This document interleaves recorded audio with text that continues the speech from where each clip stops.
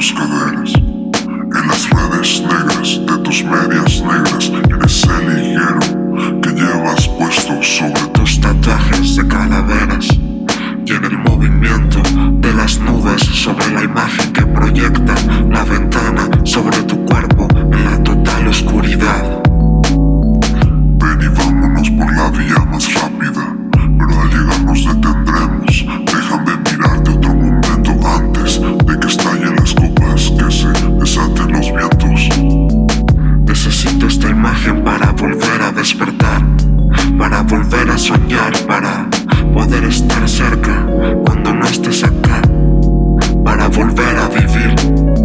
Estoy más lejos de ti, o estás más lejos de mí. Estás más lejos de ti, o estoy más lejos de mí. Otro fin de semana que no tiene fin. Cerradas las puertas, no puedes salir. Tenés en cuenta lo que me vas a decir. Yo me trago tus palabras, tú devórame a mí.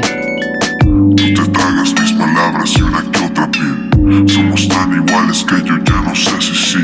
Somos en verdad personas distintas, o compartimos más que las horas y las instintivas premoniciones de un verano eterno, de un lugar al que escapar y solo te rendijas mirar la realidad.